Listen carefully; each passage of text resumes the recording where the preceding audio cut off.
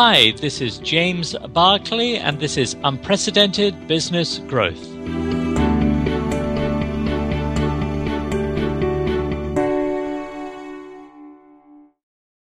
Welcome to the next podcast in our series, Converting Short-Term Growth into Long-Term Growth. We're talking today about enhancing management's focus on growth and expansion of their business.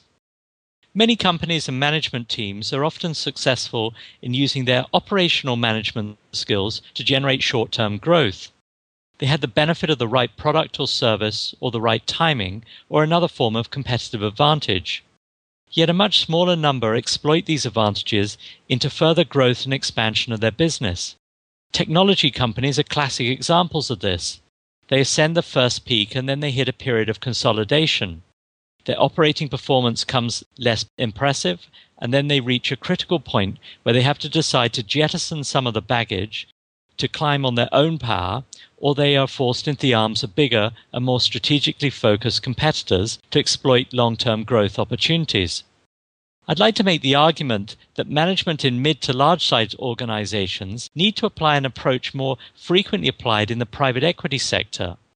While that sector is somewhat out of vogue at present, and indeed unfairly caricatured as short-termists, there's a focus and discipline on growth and expansion that surpasses today the approaches applied in many publicly held firms.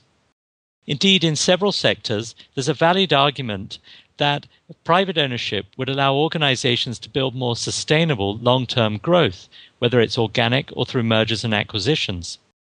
I'm going to talk a little bit about the vulnerabilities management teams face, the difficulty with maintaining a focus, why they get distracted, and how they might apply some of the discipline, particularly when building a presence in a high-growth market.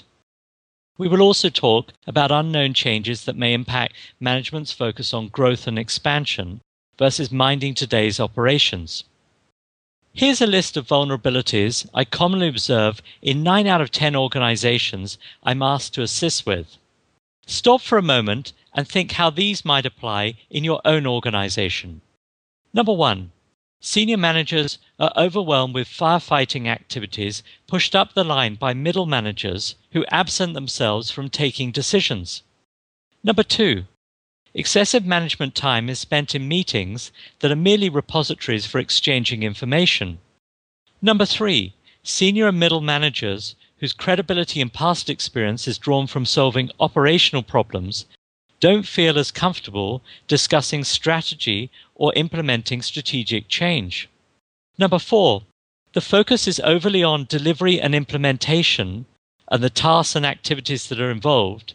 If there's a choice between investing time on growth and expansion or solving a delivery problem, over 90% of people revert to solving the delivery problem. Management time is excessively distracted in these situations. Number 5, growth and expansion goals are solely short-term. There's no incentive to think and act with the longer-term future of the organization in mind.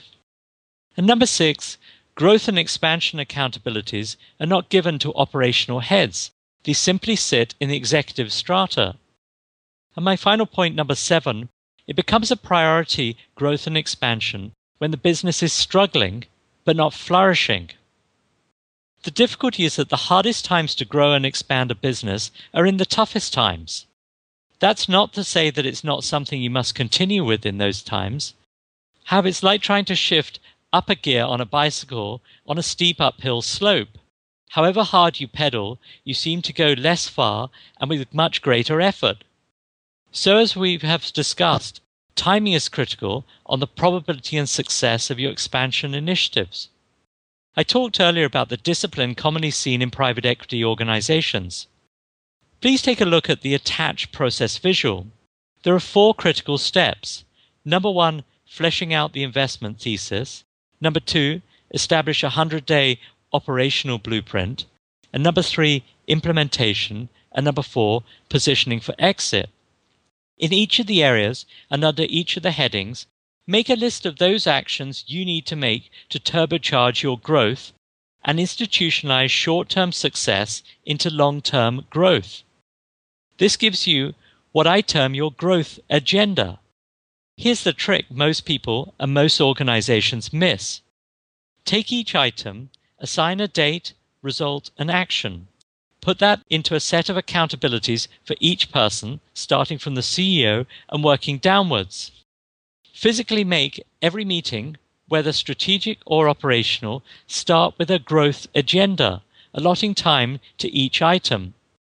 Support that growth agenda with managers who visibly see your leaders recognized for their actions in support of those goals. Align your rewards of work for every person consistent with the growth agenda. Ingrain that growth agenda with a short, simple set of achievements all employees could readily recite and align with their daily operational duties. A focus on growth and expansion will only deliver long-term results where there's discipline and visible management priority given to the subject. If you enjoyed today's podcast, please stay tuned and explore our website, www.eliseconsulting.com, for further installments in this series. This has been Unprecedented Business Growth with me, James Barclay.